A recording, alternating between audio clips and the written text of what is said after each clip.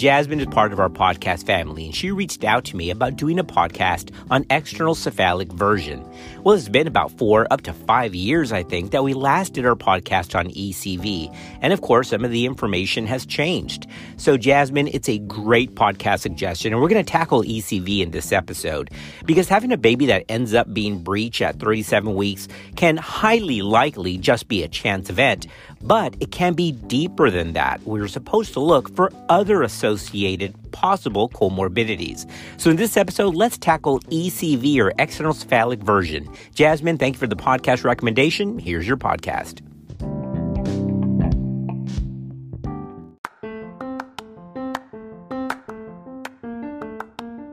Just trying to keep everyone up to date on evidence-based practice because medicine moves real fast. This is Clinical Pearls.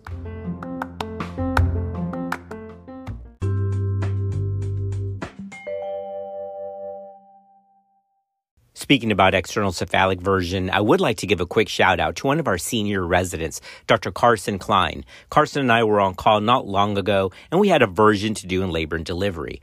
I mean, she performed this thing textbook, and it was successful. Now, it did help, in all honesty, and we're going to cover this, that the baby was more transverse or oblique, so it really didn't take a lot to avert that child. But nonetheless, Carson did it successfully and in a textbook fashion. And by the way, you don't have to have giant, monstrous hands to kind of grab the child and then turn it, because Carson is a relatively petite young woman. And so you don't have to have these massive hands to grab the child to be successful. It can help, but it's not an isolated key factor for success. We're going to talk about success tips and tricks here to get this done correctly in just a minute. But Carson, nice job on that version, and she did it in under 3 minutes. It's incredible. Baby did great, and mom, above all, ended up delivering vaginally. So Carson, nice job. All right, back to ECV. I think it's interesting that when we talk about external cephalic version or ECV, right, trying to turn that baby from breech or transverse or whatever fetal malpresentation into a cephalic presentation, there's really 2 camps in terms of provider idea or viewpoint. The first is, I don't mess with that. I mean, it just doesn't work. And I just schedule them for a section, or I discuss vaginal breech delivery, which just isn't done, unfortunately isn't done to the same degree that it was in the past. And then the second camp is, I try to avert everybody. My success rate's 100%. Yeah, that's probably not true.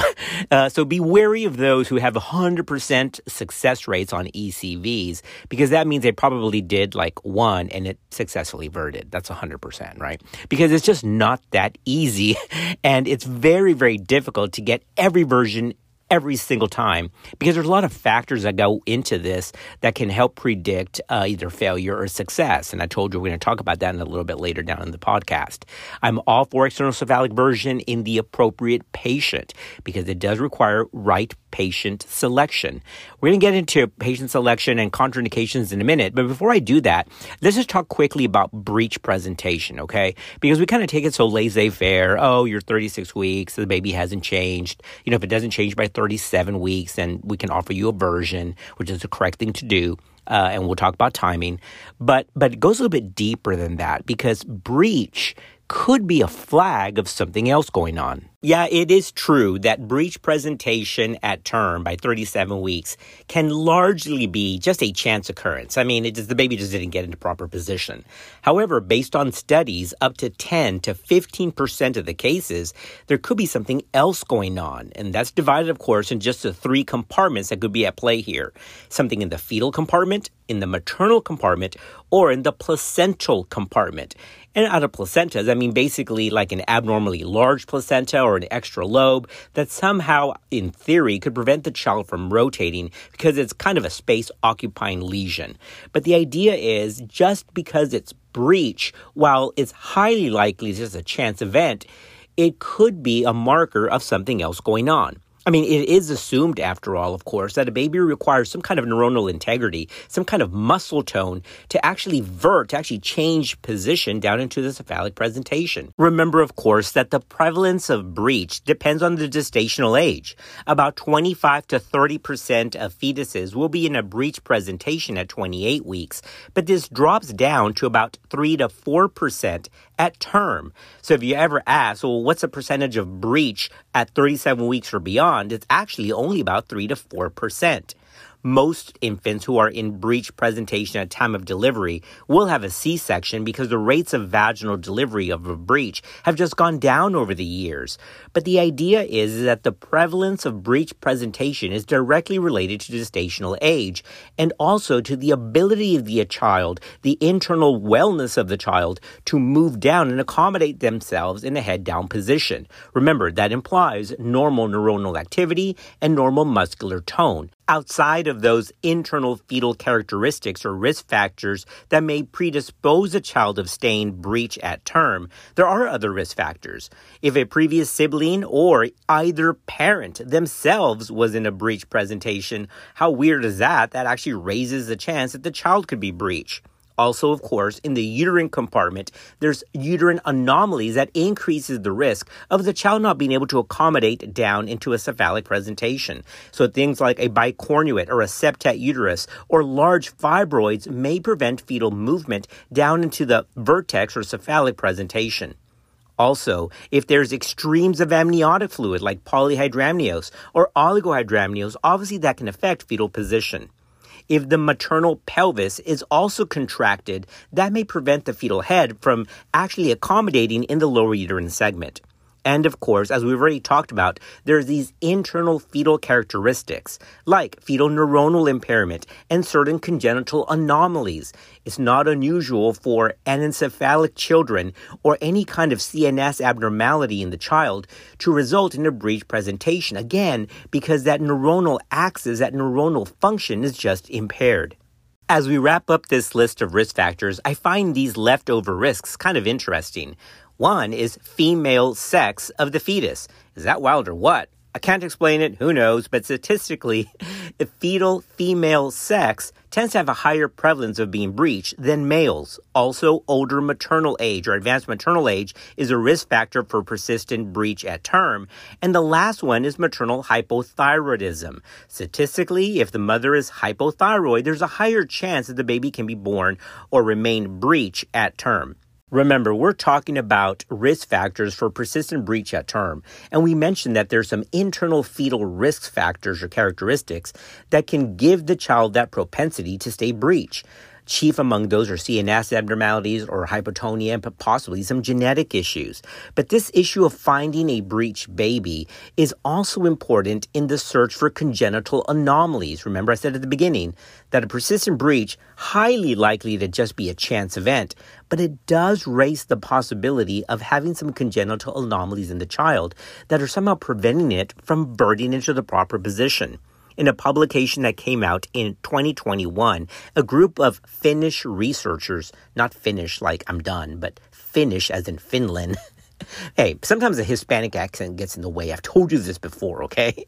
This was a Finnish study out of Finland, and they actually looked at nationwide data from 1996 to 2016. That's a long time, right? 1996 to 2016. And they did this nationwide retrospective population-based record eval of all babies born breech to see if there was a higher chance of those babies having some kind of congenital anomaly. Well, here's what they found. Finland has an amazing ability to do this kind of research because they do have a national database where all the information goes into one system, so they're able to pull a lot of things out quite easily. Well, after adjusting for all of the covariables, these researchers found that fetuses in breech presentation at delivery did have an increased risk for congenital anomalies at 6.5% compared with fetuses in cephalic presentation when congenital anomalies occurred at 3.6%. Remember, that background rate of congenital anomalies of 3.6% is not much different from the U.S. rate of background malformations anyway. The background rate of congenital malformations in the U.S. is around 3 to 3.5%, so that matches that data from Finland. But again, that p-value was less than 0.001, meaning that those babies that stayed breech had a higher chance, double the percentage rather, of having some kind of congenital anomaly. The strongest associations were observed with congenital deformities of the hip, the CNS system, the respiratory system, and the musculoskeletal system. So this study supports the theory that breech presentation is, in some cases, a symptom of a fundamental problem in fetal morphogenesis or function. So the key take-home here, the clinical pearl is, hey, if the baby stays breech in your patient at term, the vast majority of time, yes, it's just a chance event. But you should have that discussion with the patient that, look, let's check your genetic information. If you haven't done so before, we should do it now. At least it's recommended. Thankfully, if that's negative, that's one thing checked off. Make sure that there's no body cavity defects. Either look back at their anatomy scan, or if they had an alpha fetal protein, make sure that that was checked at between 15 and 21 weeks. In other words, don't just say it's breech and that's the end of it. Make sure that you've done some kind of due diligence to look for other issues that you can see. There's some things that you can't see, or like hypotonia. But right now, the take-home message is if it's breech, highly likely to be a chance event, but it doesn't mean you stop looking to explain for other factors. Take a look at where the placenta is. Make sure the amniotic fluid is normal. Did the uterus have some kind of missed anomaly? And the biggest factor, of course, is make sure that the child has no gross anomalies that are visible. If you're interested in looking up this study from Finland, the lead author is George Macquarie, and it was published February 2021. The title is Congenital Anomalies in Breech Presentation, a Nationwide Record Linkage Study, and the article is in the Journal of Congenital Anomalies. Now, before we get into external cephalic version for these fetal malpresentations, I don't want to leave this issue of internal risk factors of the child, of the fetus for breech, because I mentioned hypotonia, right, or muscular disorders, muscular defects. And I said you can't see that on an ultrasound. Well, that's not completely the case. I mean, you can't see that in terms like a gross congenital anomaly, but you can get a hint of that in terms of its function in utero. And there's only one kind of ultrasound that looks at the baby's function, and that's called the biophysical profile. So unless you do a full BPP, where tone is actually one of the markers in the PPP, like for a hand clenching or arm extension or flexion, then you're not going to see that. Now, I love modified biophysicals because they're quicker and they're just as good as a full biophysical, but that is one of the limitations of the modified biophysical, is that if you're only looking at the acute marker of the NST and the chronic marker of the fluid level, you're kind of missing these things in the middle, and tone or potentially hypotonia is one of the things in there. Of course, the big limitation is that while it's sensitive for lack of tone, it's not specific for anything specific because it's so broad in that broad definition differential of fetal hypotonia. But in the presence of breech, if you do see just kind of an overall lack of tone on biophysical profile, it does raise the risk of potentially some kind of muscular defect. But of course, you won't know that until the child is born. And that's why it's important to let pediatrics know, hey, we got a breech delivery coming up. Make sure you check that child. Make sure it looks physically okay. Make sure the tone is okay. And that's why communication between disciplines is vital.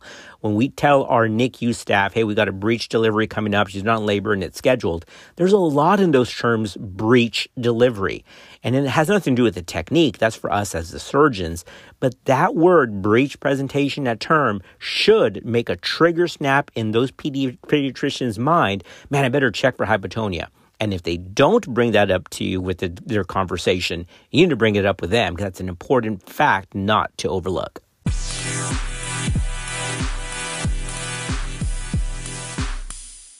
We're going to answer a lot of practical questions regarding ECV in this episode, like, should you really be giving terbutaline?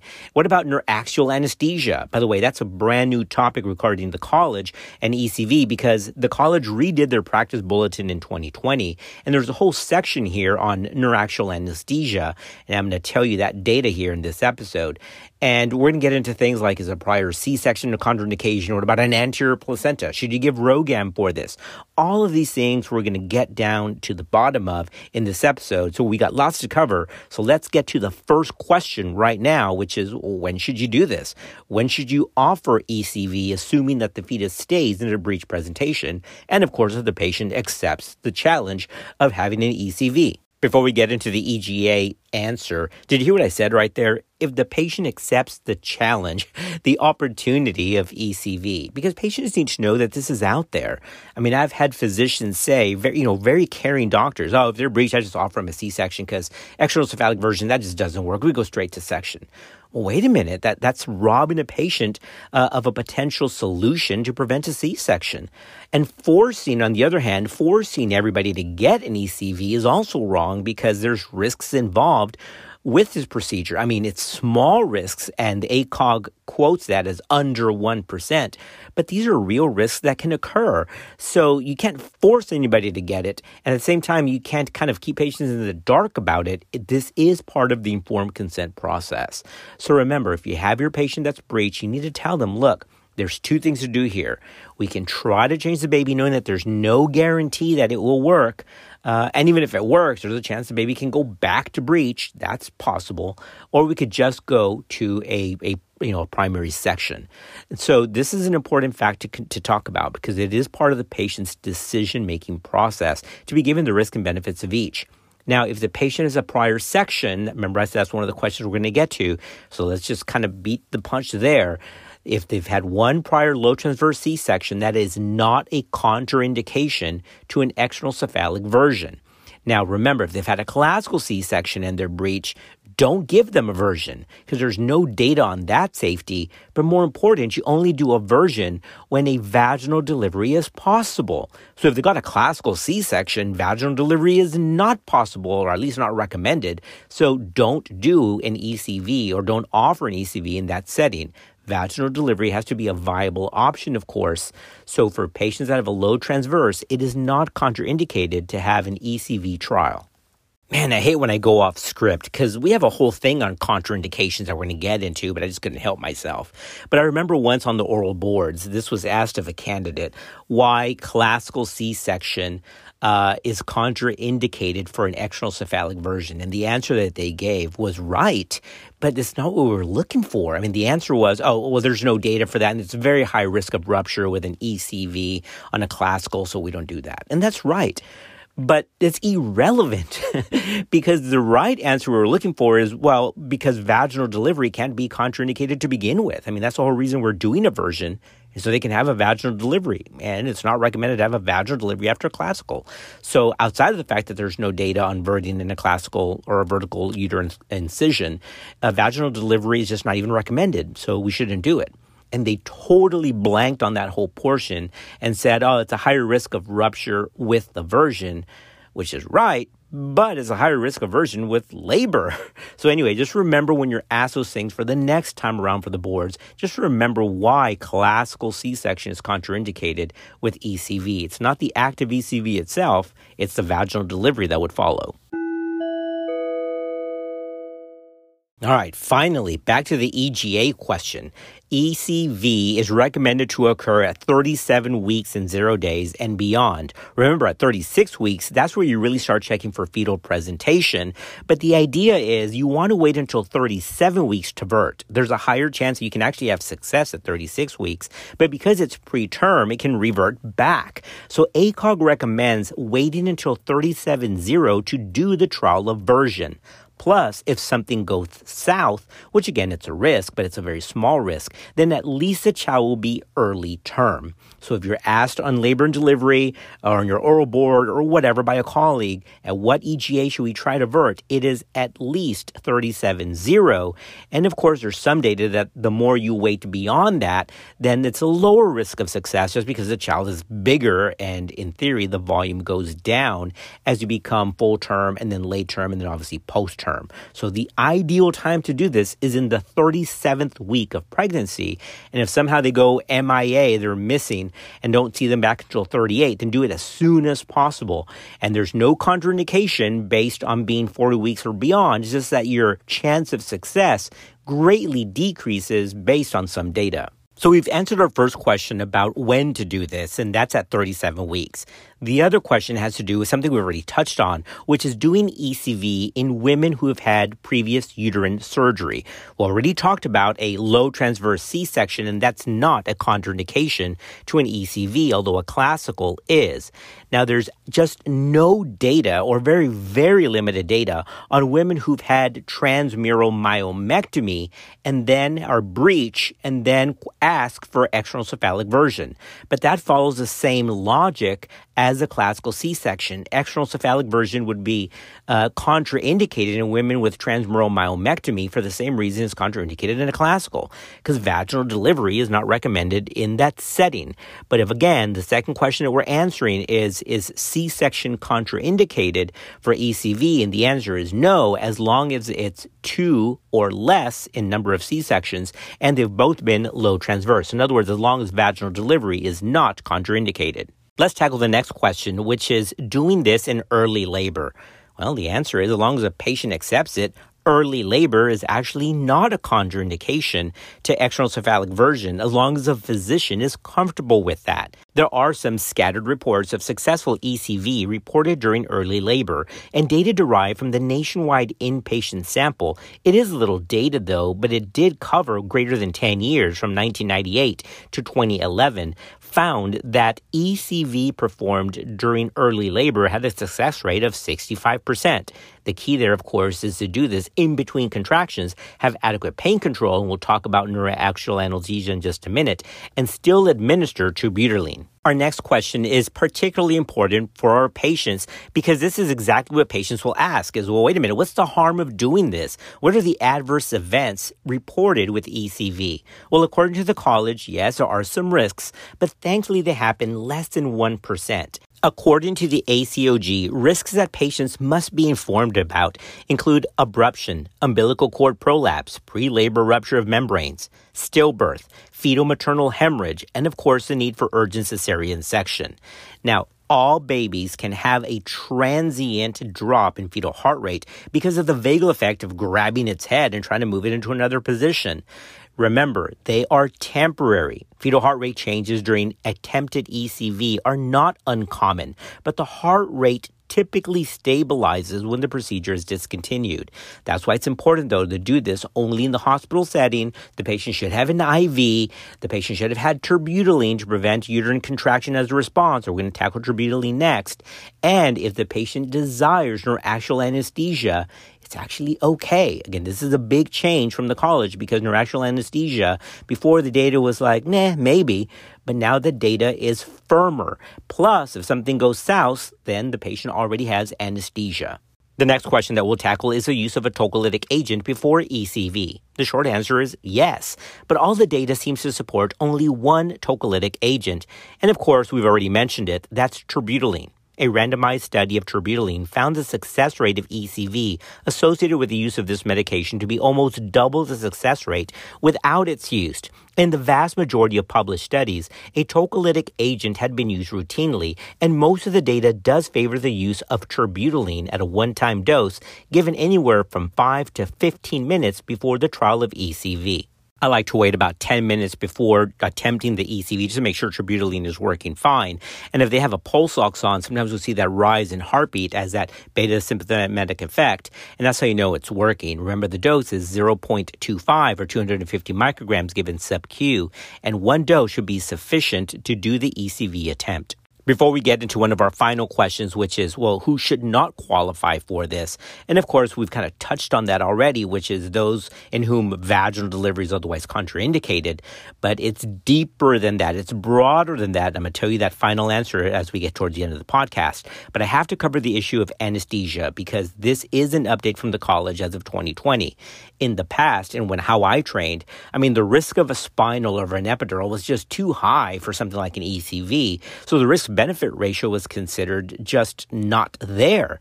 But this has now changed. Individual studies have found a significantly greater success rate for ECV associated with the use of epidural anesthesia. Mainly that has to do with the patient having a relaxed abdomen and the physicians, the providers, having more liberty to be more forceful, if you will, to get that child birthed because pain is no longer an issue. Even meta-analysis have confirmed that anesthesia, regional anesthesia, does increase the success rate of ECV when it's combined with a tocolytic. So according to the college, data is insufficient, that's not good, to conclusively evaluate neuraxial anesthesia alone. However, when neuraxial analgesia is combined with a tocolytic, it definitely can be offered to increase the success of ECV. And here's another clinical pearl. As of right now, the data is insufficient to recommend one type of neuraxial anesthesia over the other. In other words, there seems to be no difference to choosing a spinal or an epidural. We just don't have that data right now. So the short answer is, should patients have neuraxial anesthesia for this? Yes, if it's combined with a tocolytic agent like terbutaline. The question is, which one should they get, spinal or epidural? And the answer to that is patient preference and anesthesiologist or CRNA preference as well. Now let's get into the question of, what does this actually look like when the patient arrives to labor and delivery? Well, of course, the first thing is make sure she's had informed consent done, either in the office setting, in the clinic setting, or there in labor and delivery. The next, of course, is that she gets tocolytics, and we've had that discussion already, ideally, about neuraxial anesthesia, and the patient can either accept or decline. Next, fetal well-being and contraction patterns have to be established as a baseline. So typically they have a 20-minute NST and to make sure that everything looks fine, or you can do a biophysical profile as baseline. If the strip is non-reassuring, we can get into this as our last question, that is a relative contraindication, okay? Non-reassuring fetal status is a relative contraindication to do this, because if the baby is already not happy, and if it's already not tolerating in utero environment for some reason, given that the extra stress of aversion is just not wise. So non-reassuring fetal status is a relative contraindication to ECV. That's why you have to have some kind of fetal assessment as a baseline before the ECV is attempted. All right, Jasmine, here's what I think you wanted to know is, what does this actually look like? Because it's not just grabbing the head and then pushing it down. It's not about brute force. It's about skill and finesse and technique. Oh, you like that? Because it's true. I mean, you just can't. That's why these things fail sometimes. They just try to force and move the child out, and it doesn't work. Because the first thing that has to be remembered is that this is about lifting the breech upwards. So you have to kind of mobilize that, kind of de-engage it, if you will, even though it shouldn't be engaged. But that's the answer to the final question. But it does involve lifting the breech upwards from out of the pelvis, assuming that it's a true vertical breech, with one hand, and then providing pressure on the head with the other to produce either a forward roll or a backward roll. And so the question is, well, which one do you do? Do you go forward or back? Well, it depends where the baby is. So in our case, for example, with our breech that we talked about at the intro, the breech was really more oblique, all right? So in this case, it was easier to do a forward roll. But that's why it's important to know where that head is, where the buttocks is, obviously, and where the spine is, so that you can try to grab it correctly. Don't just push it. It does involve kind of elevating it out of the pelvis if it's in the lower uterine segment, and then rotating either by a forward roll or a backward roll. While ECV can be performed by one person, I think it's easier to use with two people. And here's a tip. Remember, this can't be done just on the abdomen dry. You've got to put something on the abdomen. We use either mineral oil or lotion, but you've got to use something, or else it's just way too irritating to the skin.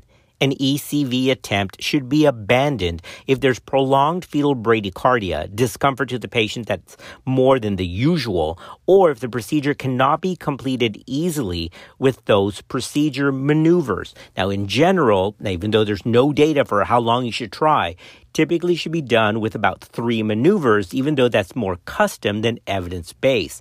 Now remember, after every kind of roll attempt, it's important to take a look with ultrasound just to document the fetal heart rate, and that's a part of good documentation standard, all right?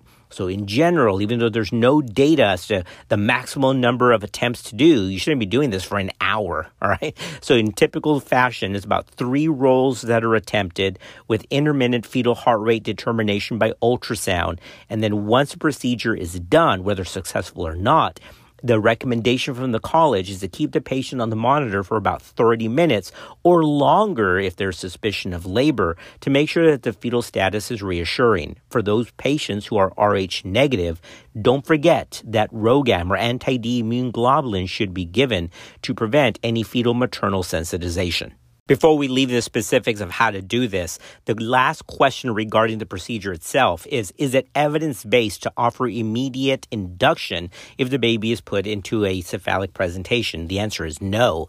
There is no evidence to support the routine practice of immediate induction of labor in order to minimize reversion. Remember also that we're doing this ideally around 37 weeks, and ACOG and SMFM and March of Dimes say unless there's a medical indication, then elective inductions have to wait until 39. So if it verts successfully, fantastic, but you don't have to give them immediate induction.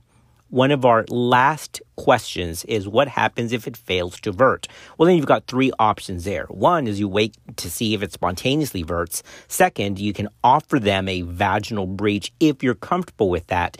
And if not, then you plan for a C-section. And then third is you can offer them another trial of version. It's okay. ACOG says you can try a second time, and knowing again that there's no way to predict if it's going to be successful or not. Obviously, if you did not use neuroaxial anesthesia the first time it failed, it's highly recommended to use it the second time because it does increase the odds of success. So those are the three options that you have if it fails. Number one, wait to see if it changes by itself. Second, attempt a vaginal delivery when they go into labor if you're comfortable with that, or plan for a section. And then third is to try again and modify your technique if it was unsuccessful the first time.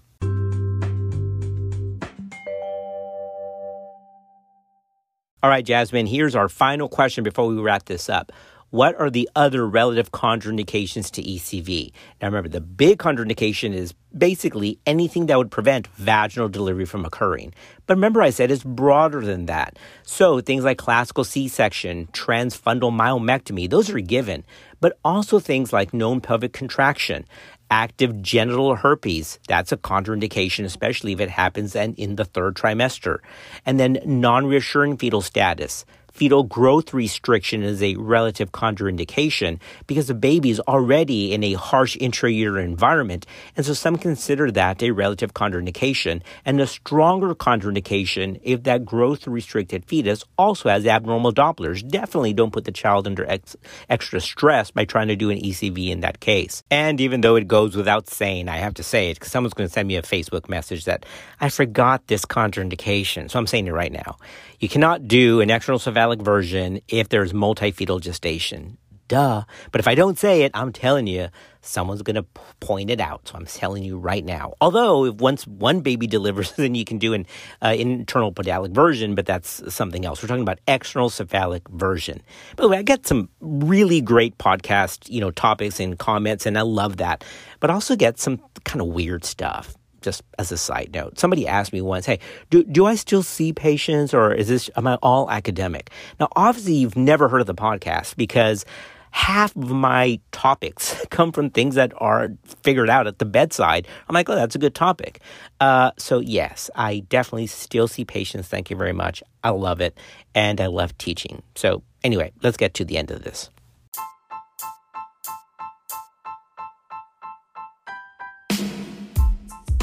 All right, podcast family, that brings us to a wrap. Jasmine, I hope you think this was helpful and was what you were looking for. We've covered external cephalic version. The bulk of the data came from ACOG Practice Bulletin number 221, which was updated May of 2020, as well as data from the Society of Maternal Fetal Medicine. We're thankful for you. Thanks for sending us your messages and your comments, and we'll see you on another episode of Clinical Pearls.